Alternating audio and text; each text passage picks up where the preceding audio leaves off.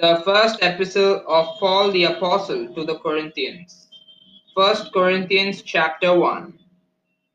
Paul, called to be an apostle of Jesus Christ through the will of God, and Sosthenes, our brother, unto the church of God which is at Corinth, to them that are sanctified in Christ Jesus, called to be saints, with all that in every place call upon the name of Jesus Christ our Lord, both theirs and ours. Grace be unto you, and peace from God our Father, and from the Lord Jesus Christ. I thank my God always on your behalf, for the grace of God which is given you by Jesus Christ, that in everything ye are enriched by him, in all utterance, and in all knowledge, even as the testimony of Christ was confirmed in you, so that ye come behind in no gift, waiting for the coming of our Lord Jesus Christ, who shall also confirm you unto the end, that ye may be blameless in the day of our Lord Jesus Christ. God is faithful, by whom ye were called unto the fellowship of his Son Jesus Christ our Lord. Now I beseech you, brethren, by the name of our Lord Jesus Christ, that ye all speak the same thing, and that there be no divisions among you, but that ye be perfectly joined together in the same mind and in the same judgment. For it hath been declared unto me of you, my brethren, by them which are of the house of Chloe, that there are contentions among you. Now this I say, that every one of you said, I am of Paul, and I of Apollos, and I of Cephas, and I of Christ. Is Christ divided? Was Paul crucified for you?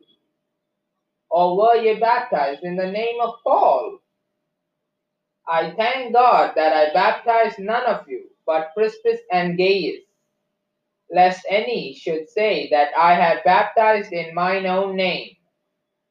And I baptized also the household of Stephanas. Besides, I know not whether I baptized any other. For Christ sent me not to baptize, but to preach the gospel, not with wisdom of words, lest the cross of Christ should be made of none effect. For the preaching of the cross is to them that perish foolishness, but unto us which are saved it is the power of God. For it is written, I will destroy the wisdom of the wise, and will bring to nothing the understanding of the prudent. Where is the wise? Where is the scribe? Where is the disputer of this world? Hath not God made foolish the wisdom of this world? For after that, in the wisdom of God, the world by wisdom knew not God. It pleased God by the foolishness of preaching to save them that believe.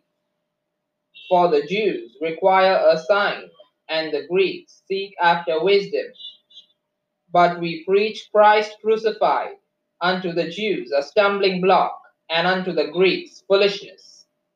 But unto them which are called, both Jews and Greeks, Christ the power of God and the wisdom of God.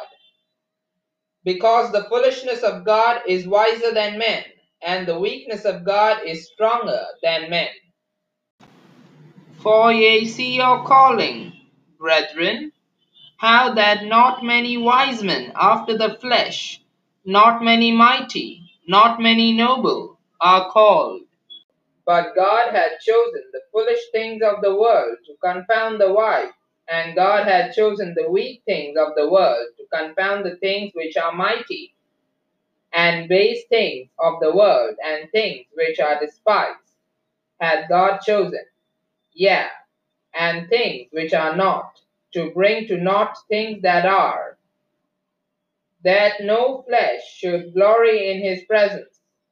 But of him are ye in Christ Jesus, who of God is made unto us wisdom and righteousness and sanctification and redemption, that, according as it is written, he that glorieth, let him glory in the Lord. Amen. Praise the Lord. Hallelujah. Glory to God. May God bless you all.